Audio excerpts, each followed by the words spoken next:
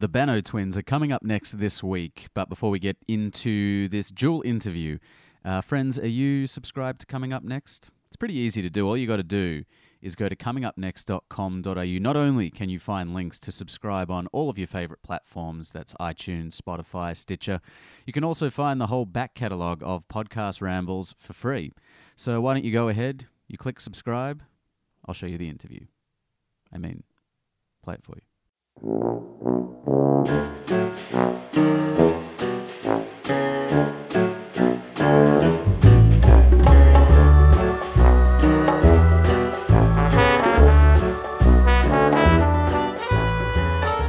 Hey friends, what's going on? How are you this week? This is Coming Up Next, the podcast. I'm your host, Alistair Marks. This is my podcast where I interview creatives from all over the world about how they've managed to create a life of their own design. And on that note, thank you to my guest from last week, Jessica Leske, came on the show to talk to me about her amazing documentary about boy band fandom, which is opening in Australian cinemas on the 22nd of November.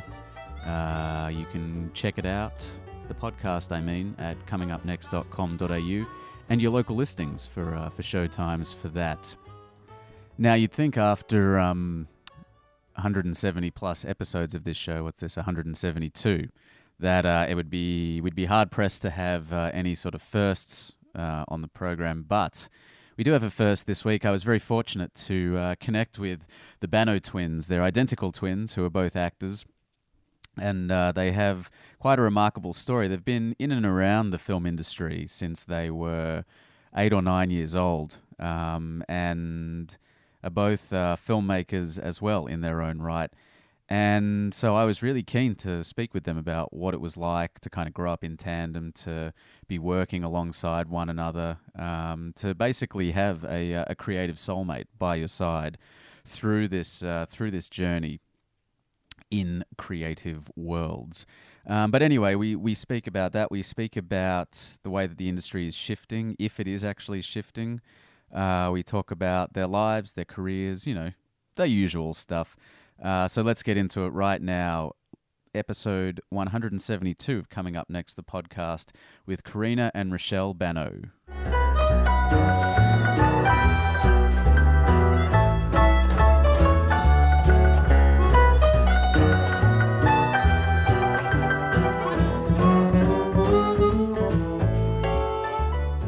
Are the first twins that I've had on the show. Well, it's an honour. Well, the pleasure is absolutely mine. Not yet. Not yet? You don't know that. Not yet. We'll That's see. true. It might be a bit complicated.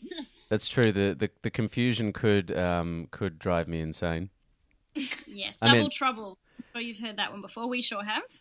Yeah, I guess you guys have probably had this sort of thing your whole life, like people referring to you guys as a unit as opposed to individuals.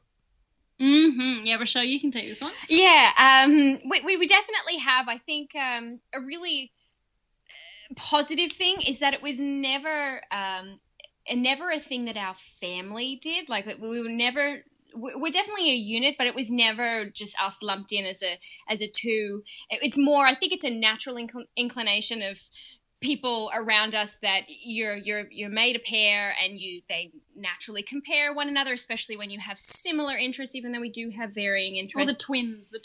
Like, yes. Even just because we have an older sister, and in our family we were just the girls, and it was never Rochelle and I separated from our older sister Stephanie, whereas as soon as we started going out into the world, it was the twins. Yeah, so it can be it's something that we've grown accustomed to. I think we were always very well aware of how individual we were, so it's never really been an issue for us. But it's something that, we're definitely accustomed to. Right. And have you taken advantage of that? Karina? Yeah. From time, look, twins aren't that cute when you're over 18, but when we were younger. You don't still dress the same?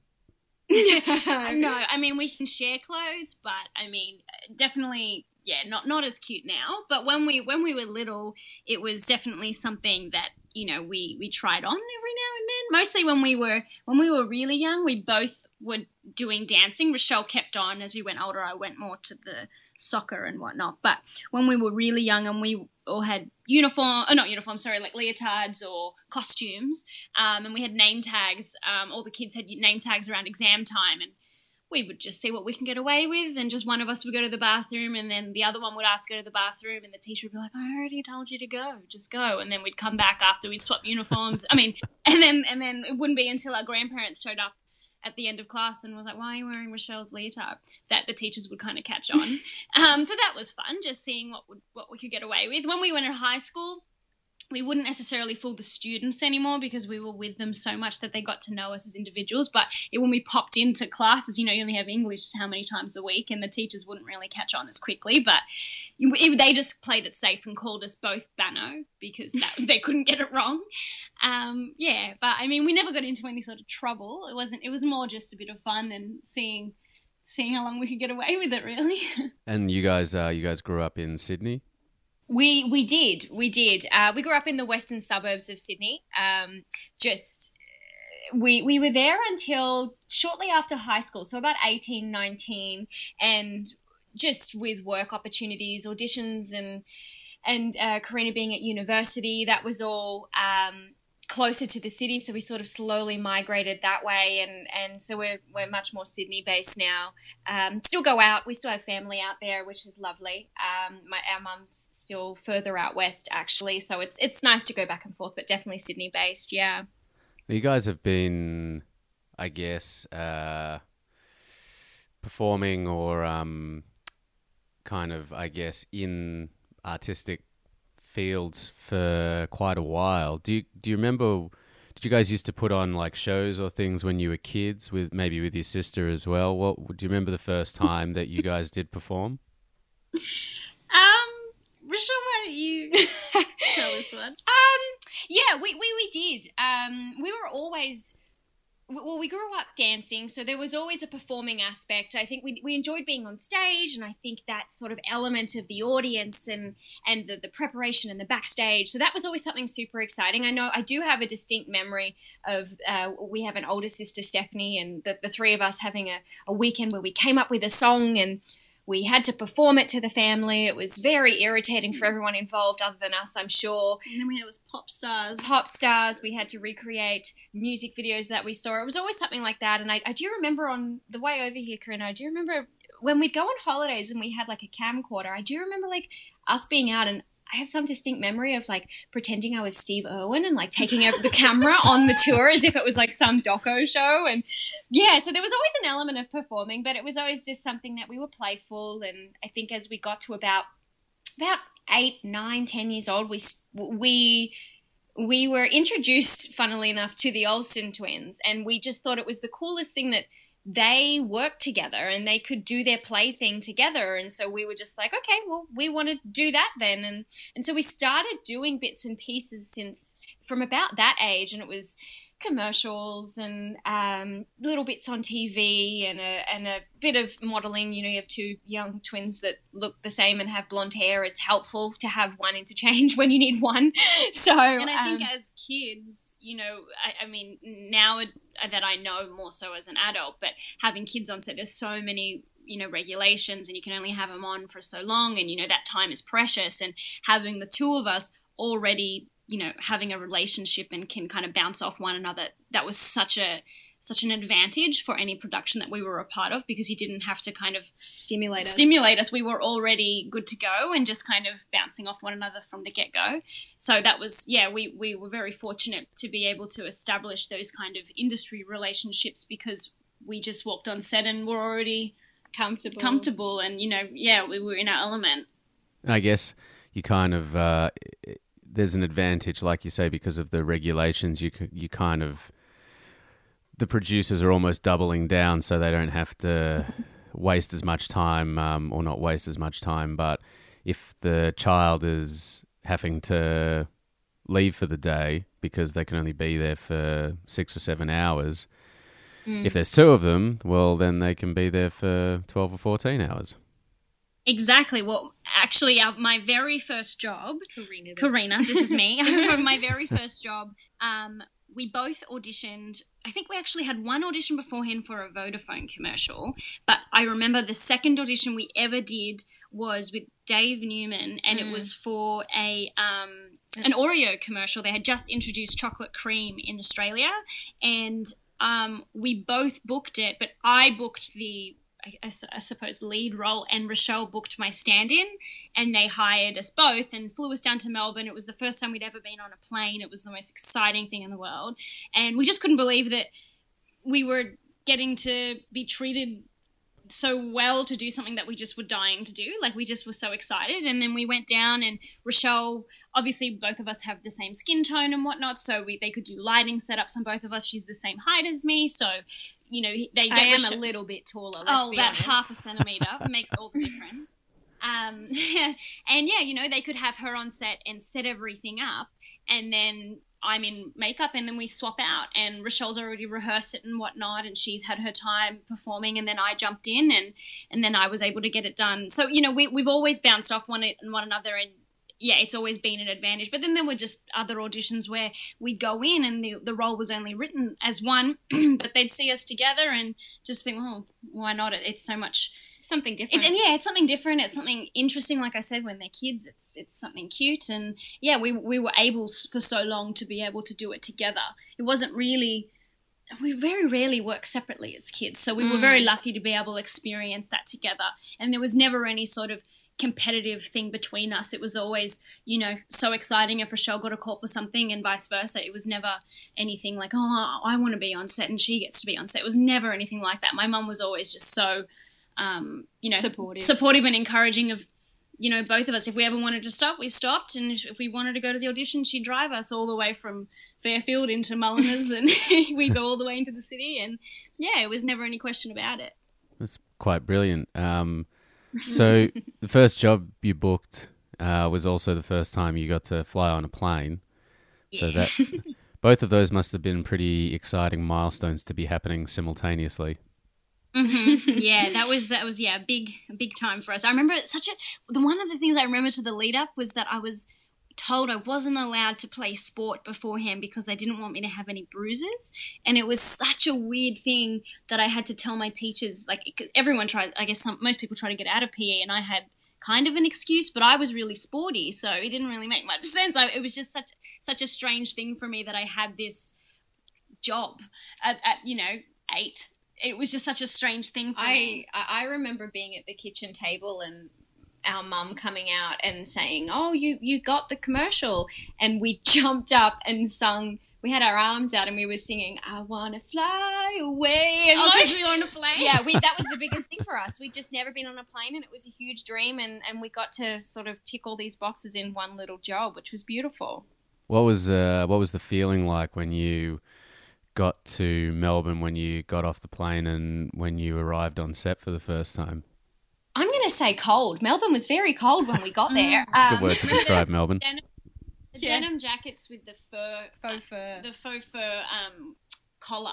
Yes. I remember they were in all of our photos. They were very hot back then. Yes. I liked them. No, it was really fun because our mum was just so supportive and just was always just there and didn't really feel like this weird, strange thing because she was with us and it was just the three of us, and Stephanie was obviously back home at school, but we were just going away for a few days and we were always together and it was just this adventure, which I don't know. I kind of feel like we carry that through to today because every job is different and you kind of don't really know how it's going to be. What's the house you're filming at? And we got to meet the family that we were shooting this house in. They had this beautiful dog and the whole crew was just so lovely. And we were just, it was just this wide-eyed, bushy-tail experience. Really lit the fire though. Yeah, absolutely. And so from there, I guess, when the commercial's produced and it's actually on TV, it must have been pretty exciting as well to kind of see that progression. Yeah, this is Karina. I remember we were staying at my grandparents' house, and I remember my grandmother would wake up every day early and set the VCR on record. And Cheese TV. And Cheese TV to catch it. And one day she ran down the hallway screaming that she got it and woke us up. And we all came out, and it played after a Crash Bandicoot ad. And we just played it on loop for a good hour, just talking about the whole experience. And we were just like, just so wide-eyed about, oh, that's me. Like, that's me on TV. And it was such a bizarre thing. And then from there, I got a call, I think just obviously how I looked, the people of Home and Away cast me off that commercial because I looked like Shani Vincent from Home and Away, and I got a little flashback role on that played for a couple of episodes on 1 week, and it was just such a weird thing that we almost went it felt, I mean, maybe it was a bit of time between, but it felt like we went from job to job quite quickly, which was so lovely, and we were able to feel confident on set and get that experience quite quickly. Yeah, right.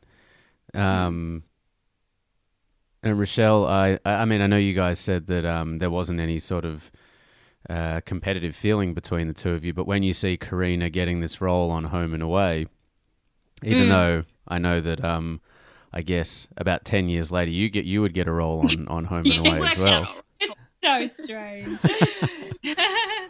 Was there any sort of sense of maybe not jealousy in the sense of not being upset that your sister's doing this, but a sense of feeling like you would like something similar?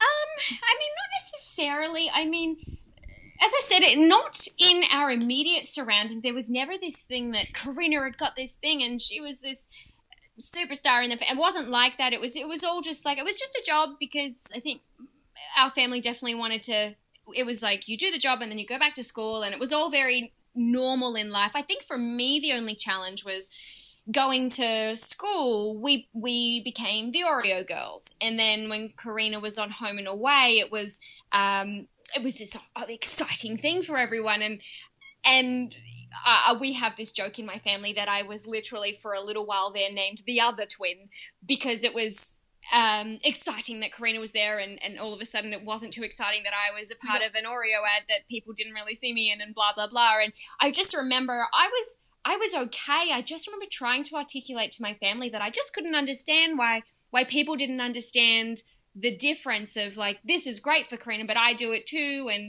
And it was kind of just that thing of like, oh, they'll get there. People don't understand the business as it is, but it was really hard for me. Neither did we. No. We were the only, and I guess to this day, we were sort of the first in our family to go down that route. So it was still new for us. I don't think there was no precedent for us. So we just, it was just luck and opportunity, and we were just figuring it out as we went along. It wasn't like we'd follow Uncle so-and-so who did this and you get a manager and then this happens. Like it didn't ever felt like a ladder we were climbing. It was always just one thing led to another. And, we did go through phases, like Rochelle said, where she was the other twin, and we literally got invitations to people's birthday parties, and it would be Karina and sister. Karina.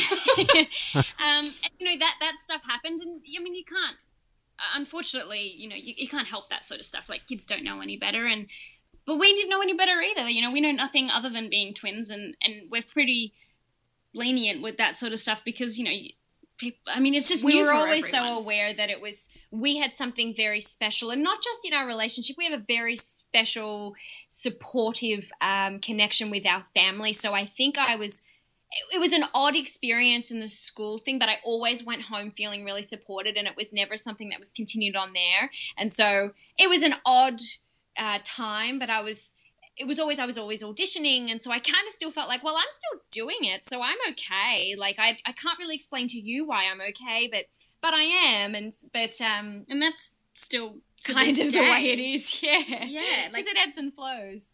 Yeah. What did your folks do? Well, we've got a sort of a real mix in the family. Our mum's in electrical engineering. No, components. She's a sales rep for an electrical component company. Our sister's in PR, which is wonderful because that kind of crosses over into our industry, and that's really lovely. We bounce across ideas all around the all around the shop really, and our mum loves getting our little self-tapes with things, and I think for a while there it was strange for her to see self-tapes because it's not a final product and all of that, but she, you know, the whole family's very, very supportive now. And I guess from the sounds of it, your mum was kind of very supportive while you were growing up or while you were growing into it as well. Yeah, Rochelle.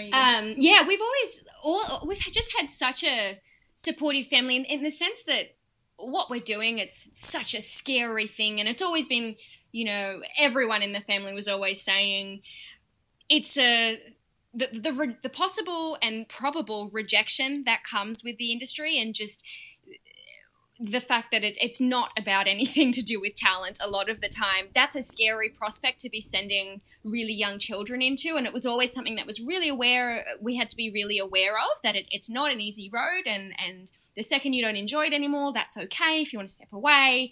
But no, we were always just so supported. The amount of 6-week NIDA courses we'd be driven to when we were way too young to drive ourselves. We'd go to auditions after school, around dancing and soccer. It was just always very supported. And even to this day, with us either producing our own things, or we've just so happened to be able to do 2 short films not too long ago together. We've got the biggest fan club with our family, so it's really lovely because it's not their element, and it is a weird world to step into, so we're just really grateful for that. Thinking back though, Mum, we call our mum Mummy, just gonna get that out of the way. Mummy, she was quite smart, thinking back on being very, like, you know, look, I appreciate and respect 100% that is your passion and that's what you want to do. But at the same time, she wasn't at all going to stand for us just sitting at home and waiting for the phone to ring. You know, we had to be active in our lives, and whether that was pursuing things on our own or having a representation or whatnot, you know, we were always weirdly excited to work from the age of 14 and 9 months anyway. So I don't know why. We did it literally from the day we were able to. So, you know, it wasn't ever something that we were just going to sit around and, you know, wait for the phone to ring. So she was always very open about, you know, you need to still do something with your lives as long as that is something you want to pursue. But, you know, we were just lucky that, you know, we were able to secure representation and have those auditions come through, and, you know, didn't always have job to job. But in the meantime, she wanted us to know that, you know, you still have to pay your bills, and, you know, that life comes first ultimately. And if you can fund your life with your passion, that's great. But, you know, these things take time, and she was, you know, honest about that. Very sage advice. And obviously she made you prioritize school as well.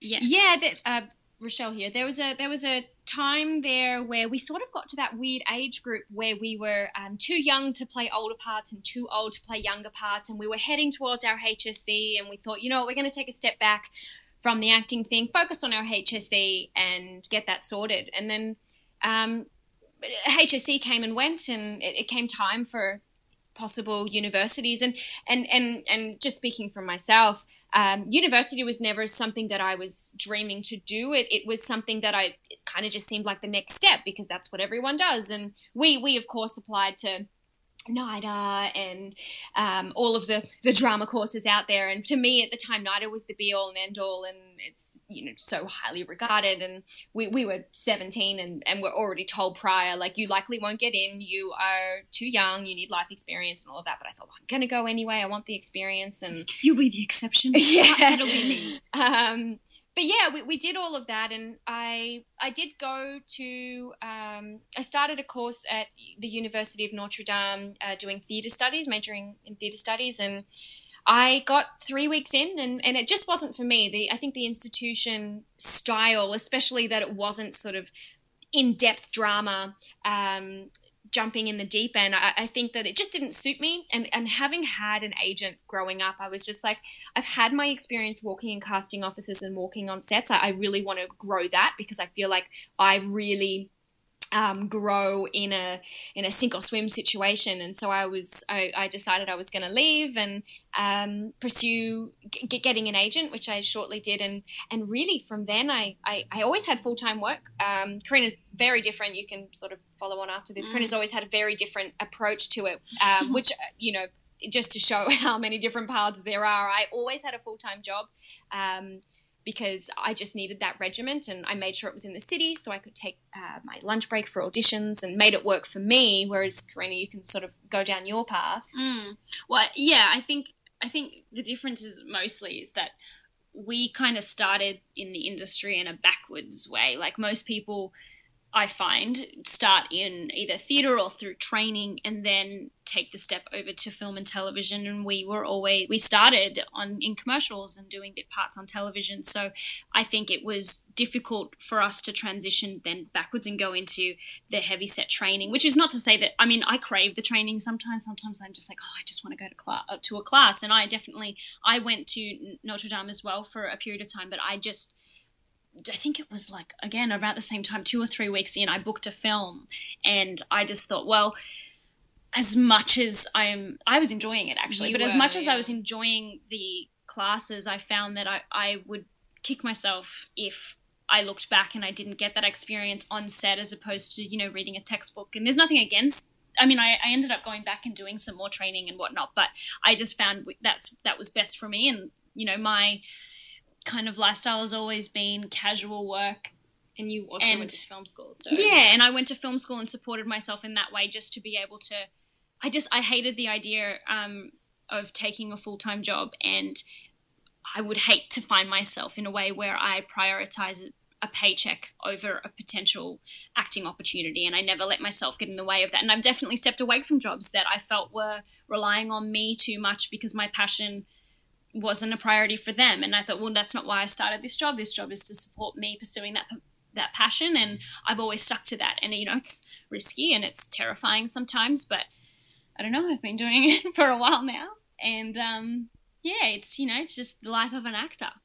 I guess coming out of high school and stepping out into the real world, you guys have a unique vantage point, being that you had already amassed almost 10 years of on-set experience. Yeah. Yes. Yeah, that was definitely, to Rochelle, my advantage. Like we especially going into film school, like I didn't go into film school. We graduated high school 2010. I didn't start film school till 2013 just because I booked that film, Circle of Lies, and then I did odd jobs, acting jobs here and there. And then I got to a point where I was like, no, I really want to understand film history as well as everyone else's role on a set. I just wanted to know that when I get on the set as an actor, I know what the person behind the camera is doing and the person who's, putting my mark down on the floor. I wanted to understand their perspective and what I could do to make their jobs easier. So that was initially my approach, and I found that it was, funnily enough, I don't know if it always happens, but I was the only actor in the grade. There was like 60 people, and at first that was intimidating because everyone was like, oh, you're an actor, you'll do this. Oh, we've got this great bit and you can do it. And I was just like, no, I'm not here to be an actor. I'm here to learn everything else. But then I found that my expertise, especially in an audition room, because it's such a sacred space for me, I understand it so well. I've been doing it since I was a kid and I know what that space feels like. And I was the go-to of allowing people to understand what, even just the setup or how to greet people or giving feedback, what's too much feedback, what's misleading if you give an actor too much feedback. Because, I've been that desperate actor who's walked out of an audition and felt like I've booked it because everyone was so lovely and complimentary. And that's not necessarily a bad thing, but, there's a fine line between feedback and just, misleading an actor. And I just, I felt like that was something that I could pass along, and it was such a privilege to be able to have that experience and then translate that into my directing as well and be able to understand working with actors. And I was able to take advantage of that and co-direct with a few more technical directors in our grade, and then be able to cooperate a little bit more and kind of, like I can not necessarily only deal with the actors and you deal with all the specs, but it was just mostly, I could handle it, and it felt really, really amazing to be able to just do it and make things that I've been dreaming about doing since I was a kid. Were there any things that were standing out in your mind in terms of like some of that feedback you're talking about, like ways in which you wanted to educate people? So based on experiences that you'd had, were there any like particularly bad experiences? Rochelle, do you have any bad ones? I mean, you get the odd one. here and there. I think I've had done an audition before, and they've done somewhat of an emotional scene, and they've gone, "Wow, yeah, that's it. That's how we wanted." And they said, "Oh, I just don't know if you look like the kind of girl this would happen to." And I've been like, "Oh, okay, well, gosh, is there anything I could have done differently?" And they said, "Yeah, I probably just wouldn't have worn that dress." And you just kind of think, "Whoa, really? Is that what's distracting you the most?" I think there's when also it's like eating behind the camera. Yeah, I've had someone eating some potato chips while I'm doing a scene, and it's very distracting. And I've heard of a friend of mine was doing somewhat of an emotional scene and had someone reading a text and laugh in the middle of their audition and that kind of thing. I think it's there's a certain etiquette, I think, that carries. Actually, yeah, that was something that I had to teach a beautiful boy in my grade at film school who was so unbelievably enthusiastic that we were casting a short film that I made. I wrote and directed it. It was called It's Time, I think. Yeah, It's Time. About Time. That's a very good film. I always make that. I definitely didn't make About Time at film school. I made It's Time, and we had a beautiful actress came in, Grace, and she read beautifully and did this emotional, lovely monologue for us. And this boy in my grade was so blown away that just instinctively he burst out laughing because he, in his mind, we'd found the girl, and he ran out of the room. And she thought that obviously she'd done something wrong, and I had to apologize and whatnot. And I was just teaching him, like, you know what, as lovely, I know you and I know what that means, but to her, she's embarrassed because she thinks she's done something wrong and made you laugh. So there were just little things about, just understanding an actor's mindset and, making it a safe space. Yeah, and we had some, lecturers sometimes speak about actors in ways that, well, not necessarily that we weren't people, but if you don't say action, an actor won't know when to start. And I just said, well, Clint Eastwood has always worked off the mindset of, whenever you're ready, or all right, that's enough of that shit, whenever calling cut. Like that's just the type of, it just depends on the set, and it depends on the director, and it depends on the actor. We're not stupid, and just allowing the barriers to be broken down between these scary actors that you have to direct. It's more like, no, we're all people and we're all in this together, and as long as we're working, it's a team effort, it's collaboration, it's something fun, and yeah, we were doing a little bit of research earlier, and you're a director in your own right. I mean, how do you find communication between actor, cast, crew, all of that? Like, how do you navigate it, or have you sort of been quite lucky? Or I guess, well, when I came out of high school was also pursuing acting, and I think similarly to you, Rochelle, went to a drama school where I didn't feel very stimulated. And I then went to film school to learn how to make films so that I would be able to cast myself in whatever I made. Haven't we all? We've all, that's always in the back of the mind. Yeah.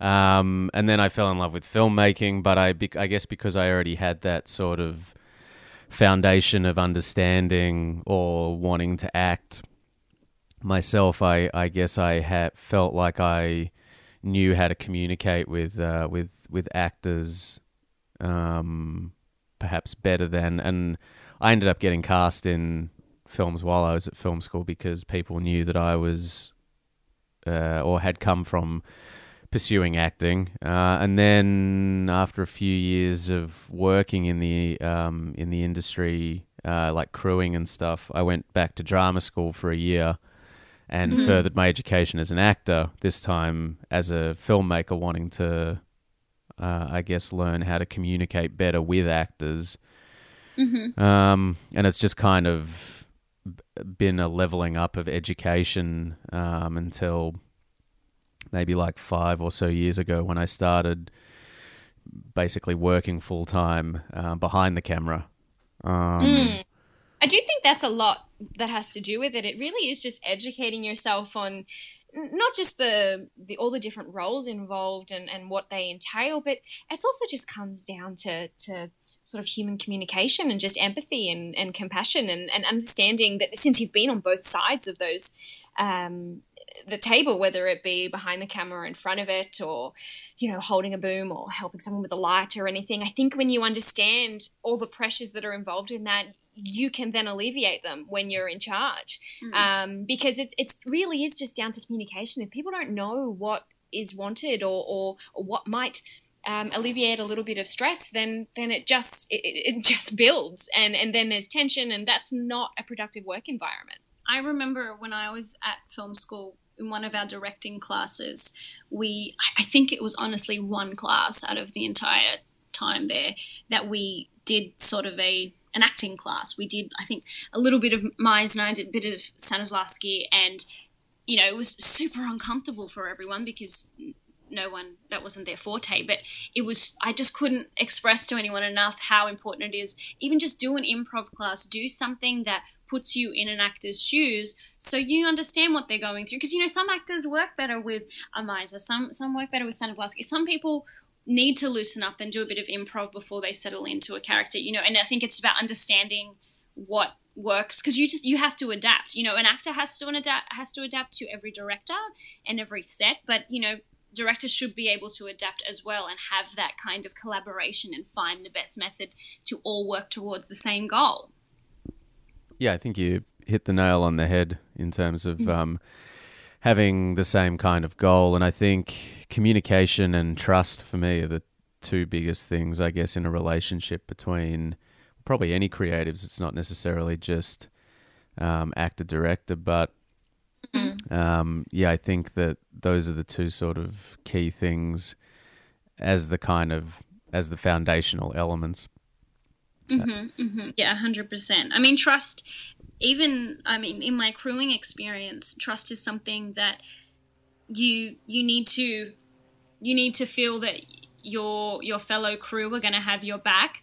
And, that I've been on sets where it hasn't been that way. And you don't feel like you're a part of anything. It's every man for himself, and that's no way to get through any production. Why are we all here? It's not, especially when I first started out, it wasn't a paycheck. I was volunteering in order to get to that stage where it's a recommendation based system, and I go from job to job as a runner, and then I get second AD and then first AD and whatnot, and you've got to bounce up from that. But if there's no trust and communication between the crew, you're never going to establish those relationships, and you're never going to want to work. And, I've run into so many different crew members over and over again. The industry is so small. And I think if you don't put in that effort to support one another, it's not going to be any fun. No. And I think, as you've highlighted a couple of times, the space needs to hold a certain sanctity, I think. Yeah, absolutely, yeah. So, Rochelle, when I guess it's probably towards the tail end of Karina's time at film school, but concurrent to that, you were still working full time and auditioning and going for acting jobs. Yeah, I was, and I was. I was working in the city at a funeral insurance company, and I was auditioning, and I'd set myself a goal in 2015. Well, coming into 2015, my New Year's resolutions were to secure myself new Australian representation and to get on Home and Away. I assumed, just from general experience, I was like, I just really want that sink or swim experience, and even if it was a guest star, even I wanted to be on a set like that was this well-oiled machine that I just had to adapt. I just knew that I would be able to learn from that. And then what was it? Beginning of April, I signed with my current team, and I think it was 3 weeks later I was on Home and Away. It was the first brief that came through, Olivia, which was just crazy. And I remember a friend of mine who grew up watching the show, my audition scene was with the character VJ, Leah's son, and she was like, I watched him be born. Like, she was just amazed that I was I was getting to talk to VJ in a scene. And so, yeah, it was this whole thing because, I mean, apart from Karina's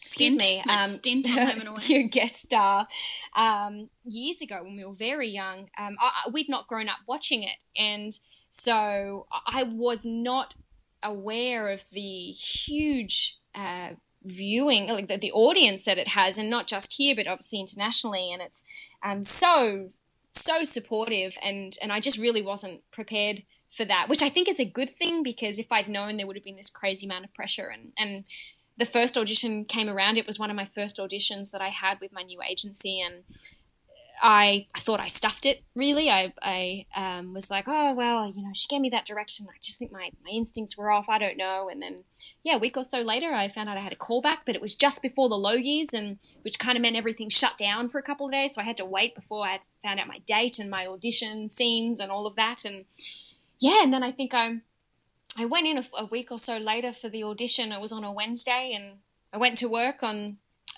the next day, and I think it was the Friday. I sort of was on my way home, and my agent called me, and I just assumed that it was we haven't heard anything, you'll hear next week call. I thought it was just a bit of a pep talk before the weekend, and I was on the train with my friend, and she said, oh, they'd like to offer you the role, and we were heading towards a tunnel, and I didn't want to lose her, and I made my friend jump off the train with me, and I was just in a huge panic, and it sort of just really changed everything for me. It was the first time I'd ever quit a day job. You didn't want to. You were like, maybe I shouldn't. And I said, you're going to work on Monday. Yeah. You've got to go. You're on next week. It's that scary thing of, well, what if they change their mind? I'd never had the option. Like, no actor ever gets 46 weeks a year for 3 years. That just doesn't happen.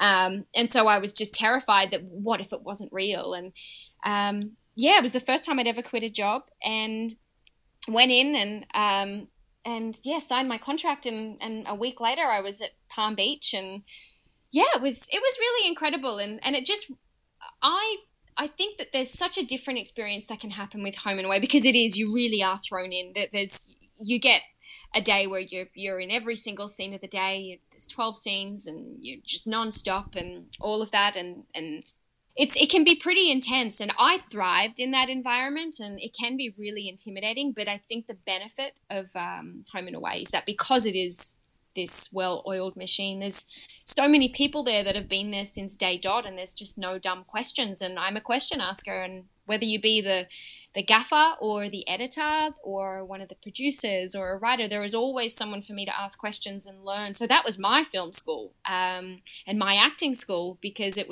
you just had to learn what everyone. Yeah, I really did have to learn on the go, and so it was more than I could have asked for, really. How many scenes were you sort of looking at on a daily basis on the reg?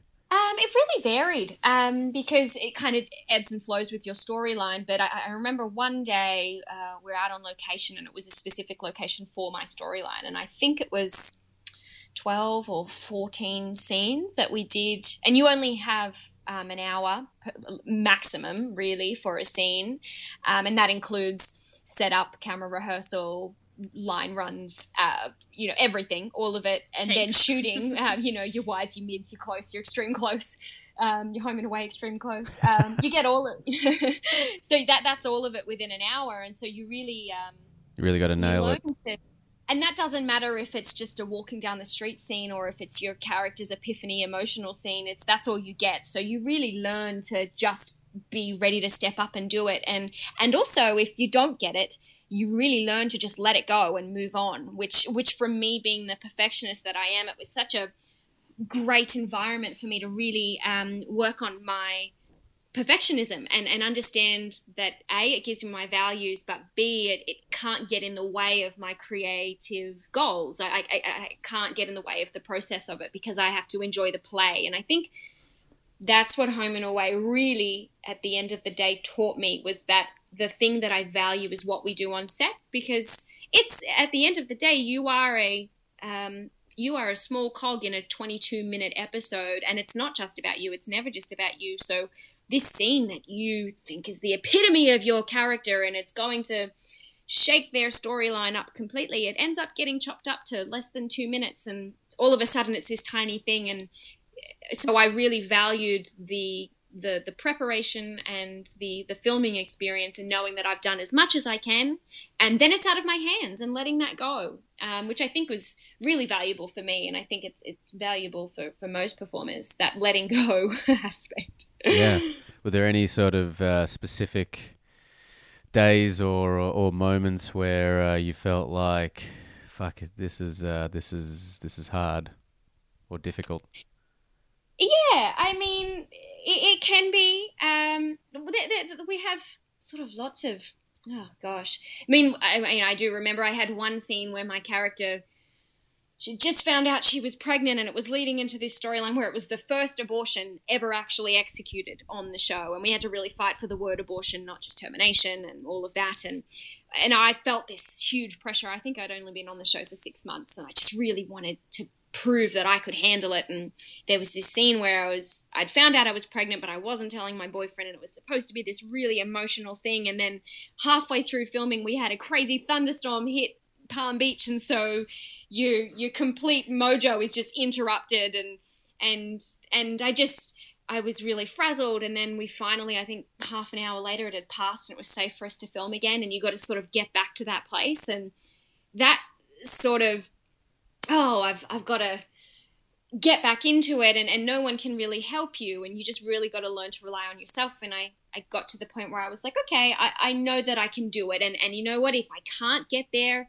I learned to fake it, because you have to rely on that. And yeah, I mean, there was that, but then also another thing that Home and Away provides you, a positive and negative, but leading to growth, is that it is a show that's widely publicized, and it's just so rare to get any sort of publicity training in Australia. A lot of the projects that you get, if it's not a Neighbours or a Home and Away, it's comes and it goes sometimes, and sometimes no publicity. So you get thrown into the world of it, and it really teaches you to protect yourself. And also what part of your creative artist you want to publicize, because some of it, that's just for me, and that's for me and my process, and but also to value what you discuss, to value yourself as an artist, as opposed to personality. Not just to be a personality, but also to,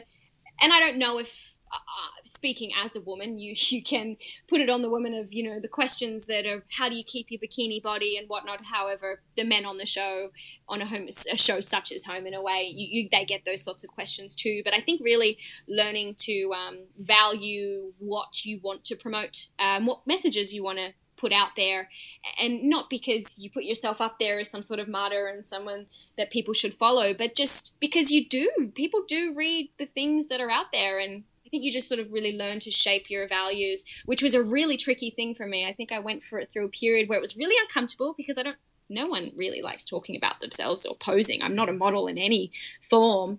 But then I really shunned it for a while, because I kind of got burned. And then I learnt to arm myself with information and training. And that was a really great lesson, because that is something that, along with the perfectionism and really trusting yourself, that's something that I'll carry on forever. That's not something that's just for Home and Away. So it was a huge industry lesson as well. And I guess you were given a platform and a voice. I mean, if you're looking at some of the issues that were dealt with on the show, things like self-harm and things like childhood abuse, these are not the kind of bog standard themes that you would normally associate with a Home and Away or a Neighbours. Well, absolutely, and especially not on a 7 o'clock time slot. I think for me, playing Olivia, I really valued from day dot that my storyline wasn't ever, car chases and your explosions and all of that. It was issues that happen day to day, and she was a previously sexually abused girl who self-harmed as a result of it. She had a teenage pregnancy that she aborted, and she was someone who then also relapsed and then decided to go and report her abuser, and that was a terrifying thing. And it was things that aren't we might be talking in the world of Home and Away, but that's not far-fetched. That stuff happens, and I took that with a real responsibility, to the point where you're on the show long enough and you start to argue and fight for your character. Especially for me, I got to the point where with Olivia, I think the longer I played her, and the personal experience I had with having people come up to me with their stories and resonate with her journey and resonate with the honesty in which the stories had been told, I really valued and took on that responsibility to the point where the further along that I got on it, I really started to fight for the type of woman we were putting on screen. The older that Olivia got and the older that I got, I just was so aware of the fact that we were putting out there a character that could very well be a role model for people, whether that be of, oh, I want to be a fashion designer, or I want to be in a committed relationship, or whatever it was. It's something that people look at and go, oh, but Olivia did it. And I was just very focused on that. And so when we had a couple of things come up where I sort of put my foot down in the sense of I didn't want to be irresponsible with how we progressed her story, especially when it came to things like self-harm and a relapse or anything like that. You did your research too. I did my research, and I understood what her triggers were, and I eventually came to the point where I said, look, I feel like we need to consider the responsibility here when I have people that come up to me in a food court who have scars all up their arm and hug me and thank me for telling their story authentically and honestly. And we just really have to understand the messages we're putting out there. And that really had an effect on me, that what we do, whether you're on a 7 o'clock time slot on Channel 7 or you're an independent feature or you're something on Netflix, the stories that we put out there are watched, and the information, whether it's conscious or unconscious, is taken in. And if you're telling a real story, you should think of it wisely. And that really affected how I approached the character and worked with the writers on it. But also I carry that with me now, the types of characters that I want to play. I don't just want to play a woman that is a tag-along to a man. I think as much as I valued Olivia, we worked hard to make her own independent. I think she was very attached to Hunter, and that a lot of her value felt like it was there for a while, and I found that quite frustrating and really worked against that. And I think we got there in the end, which I was very proud of. But I think now, especially, we're living in a time where we can tell a bit more of a varied story of a woman.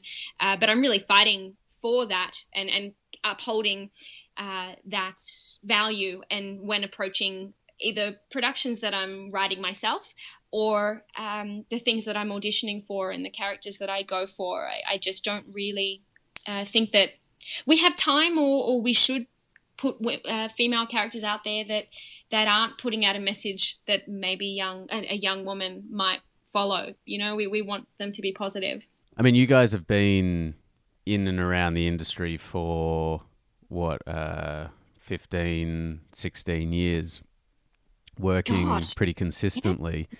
Do you feel as though there is actually genuine kind of change happening? Is there actually a transition? I mean, what are you guys seeing from the point of view of, people who are not only working as actors, but also, in making your own projects and your own productions?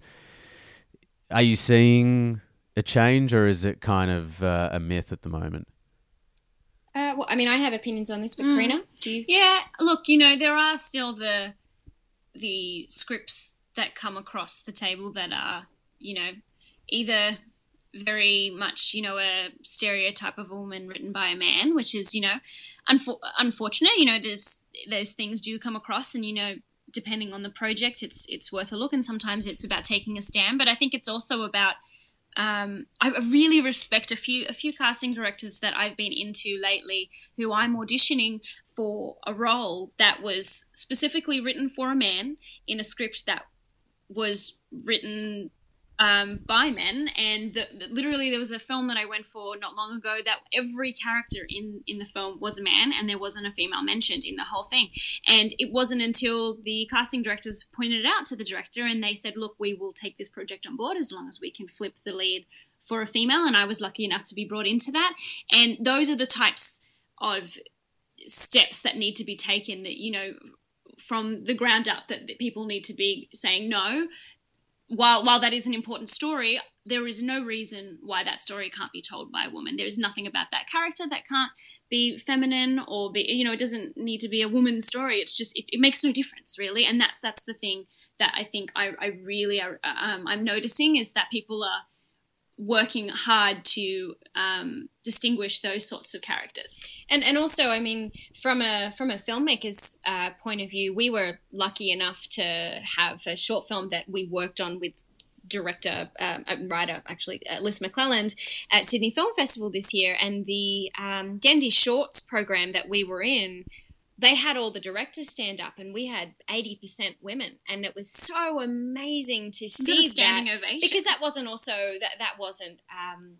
just thrown out there so that we got the women out there. It was that those films were absolutely incredible, and it was, the work spoke for itself. And yeah, don't feel like you're just ticking an industry box. Yeah, and I mean, personally, for me, I feel like the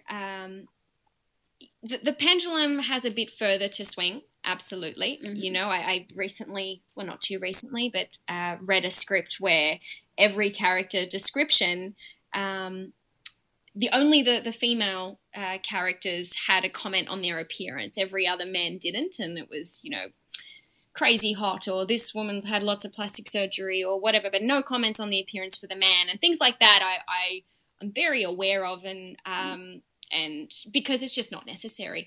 But I will say that you do go for a lot of characters, and not just characters our own age, but we often go for characters younger. I think that there's just a real intelligence that is being put into these characters, because that's what's out there. Women aren't just something that hangs on your arm or greets you when you come home and makes sure everything's ready for you. It's someone that has their own stories and their own brain and their own complexities. And I've really recently been able to go for some beautifully complex women, and working and behind the scenes as well, some complex writers that are women, and but also women and men working together, and it not being an argument and it not being a battle. Even second best, all the heads of department just so happened to be women, and it wasn't something that was forced. It wasn't something that was like, no, we're going to be all women. It was just something that the best person for the job, and that also happened with Izzy Stevens' Phenomena.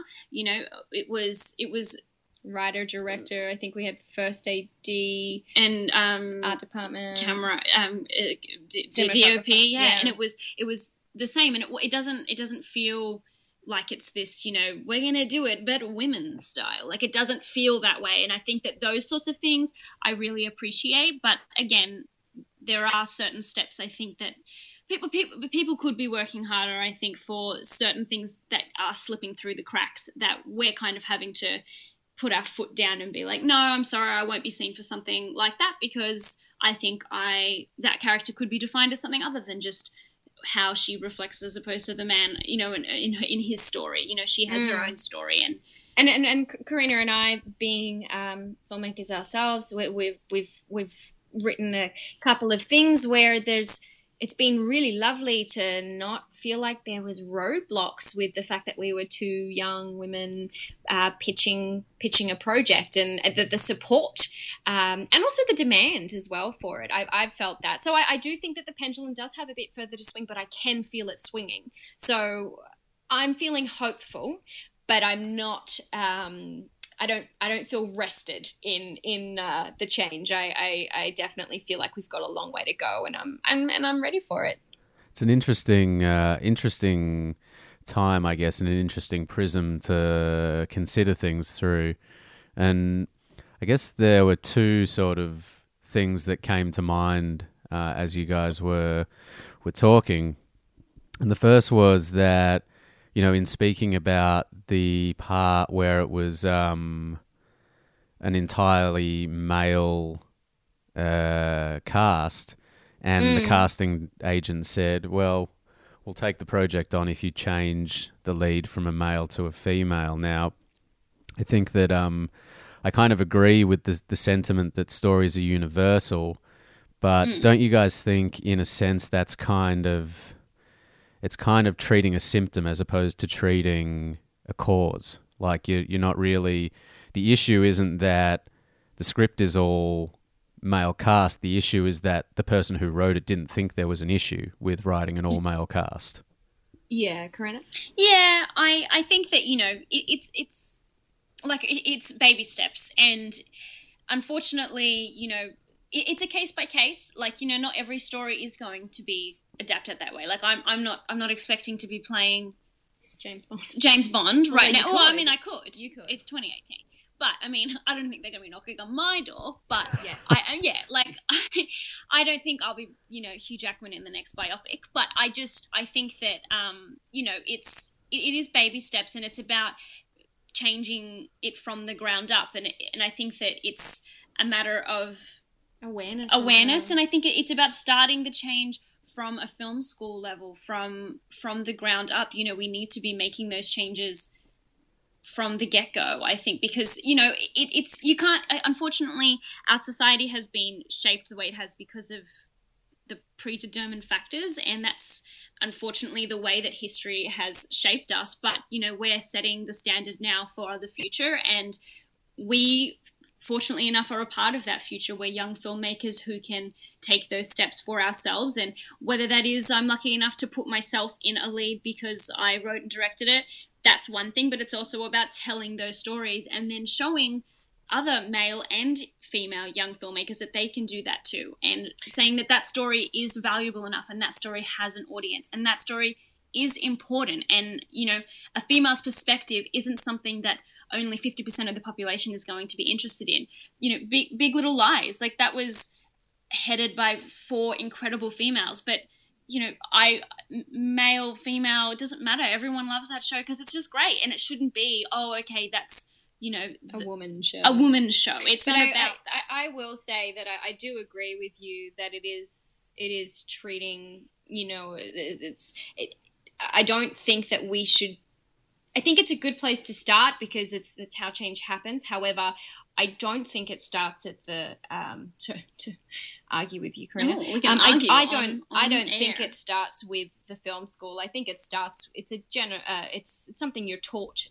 Societal, discrimination, endemic. Yeah, absolutely. It's something that you're taught. Epidemic. And so if women are brought up to feel secondary, then they will continue being put in that position.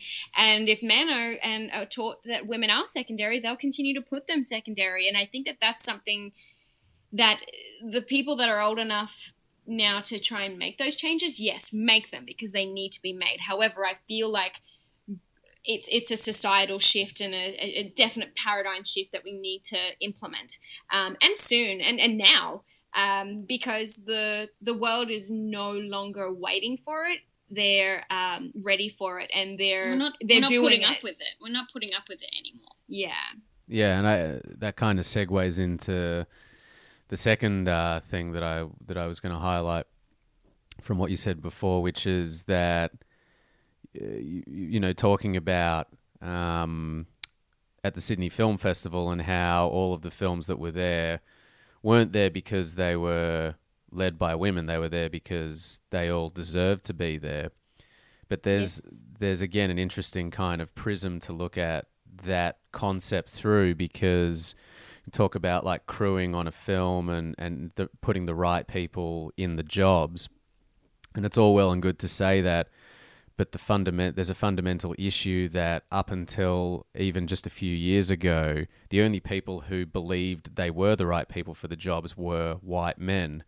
So to kind of try and diversify that means that you need to be addressing it on an educational level so that anyone who wants to have an opportunity to do that can do that and can believe that there is an opportunity for them to do that, so that they're not feeling like, well, if I enter into this field, it's going to be a fucking nightmare to actually make anything happen.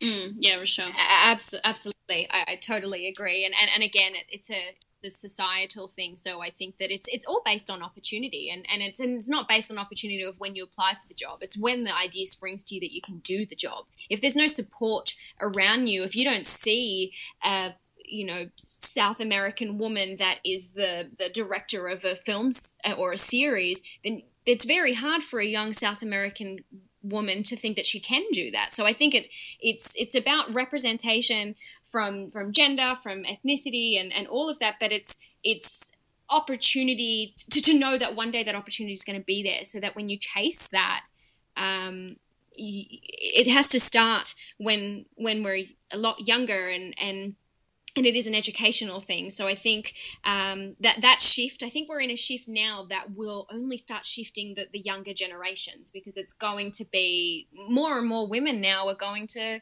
I think, more and more young women are going to go, okay, I am going to chase that crazy dream of being a director, because now it's not so crazy now, because we do have a wider representation of women directing film and television and theatre, and the shift is happening, and so I do think that it has to start a lot younger. Yeah, absolutely. And you guys are now making your own projects as well. Are you feeling? Is there a sense of empowerment from doing that? Like you're not sort of relying on other people to give you jobs or to write the films that you guys want to see made? Yeah. It's Rochelle and I. We've always, been so excited by the fact that every audition that we get is such a different character and such a different story, and there are so many different genres, and that's thrilling. However, as an actor, you audition for 100 projects, you maybe book one, and that's just, that's not because you're bad. That's just the rate of the industry. That's just how it is. You audition more that you work, and it's all about making those relationships. And, every audition that I do, it's a chance to be seen by a casting director, and you'll make a fan, and they'll think of you in the future. And that's all well and good, and we love that. But the fact that we are taking it upon ourselves to be able to go, you know what, I really want to tell a story about this, and I would love to play a character who's like this, and we're able to explore that ourselves. It's incredibly empowering to be able to have that control. And I've always been interested in storytelling and creative writing and whatnot, and being able to kind of channel that into something that I can one day say, or one day frame up, and one day edit. Like, there's the amount of possibilities that there are out there. It's so rewarding. And not even being a part in front of the camera, directing Rochelle into something, or directing, friends of friends. I had the privilege of, I wrote and directed a short film called In the Red, and I wrote it specifically for our legendary mate, Yuri Kovic, and he's such a gem. And there were so many possibilities of, cutting around the story just to frame him up in a better way, and that was so much fun. And I had a supporting role. I was kind of equal in the writing process, but as the film went on, I was like, this is his movie, and it was so fun. There's no ego in that, and I think it becomes a part of the story, and the story that we want to tell, whether I'm in front of the camera or not. But it's such a privilege to be able to get the satisfaction of making the film that I would go and sit down and watch, or the web series that I would subscribe to. Like, we have the ability now, everyone can pick up their phone and make something and whatnot. And I think I've had the opportunity to have the education to do so, and why not? Like, I mean, I wouldn't even call it the privilege. It's you have the right to do it. We have the tools, we have the education, we have the support around us, and we have the ideas. So I don't think it doesn't feel it's vulnerable for sure, especially for me. I just, my perfectionism, it makes me super vulnerable to all of it, but it's an exciting challenge of growth and creativity and vulnerability.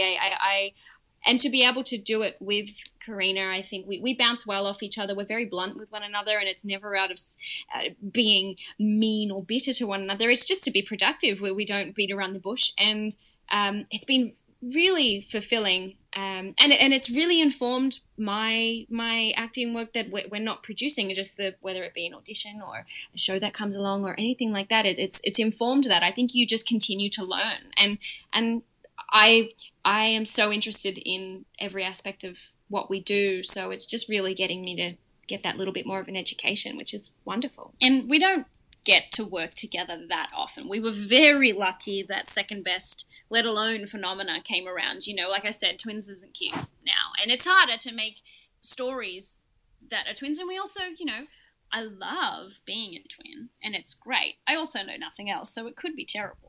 But ultimately, you know, I'm an individual and I have desires of my own, and we have such different approaches. You know, we go for the same auditions all the time, and Rochelle will read a scene and it'll be incredible, and then I'll read it and it'll be equally incredible, but it'll be so different. And, you know, that's just the pleasure of being such individuals. But this is something that we can really work together, and whether we're writing something for ourselves or writing something just in general, we get to be creative together. And again, just be blunt and be like, nah, that idea's shit. Nah, let's do something else. And it's so open and honest and vulnerable and exciting to think of all the possibilities and the things that we can achieve together.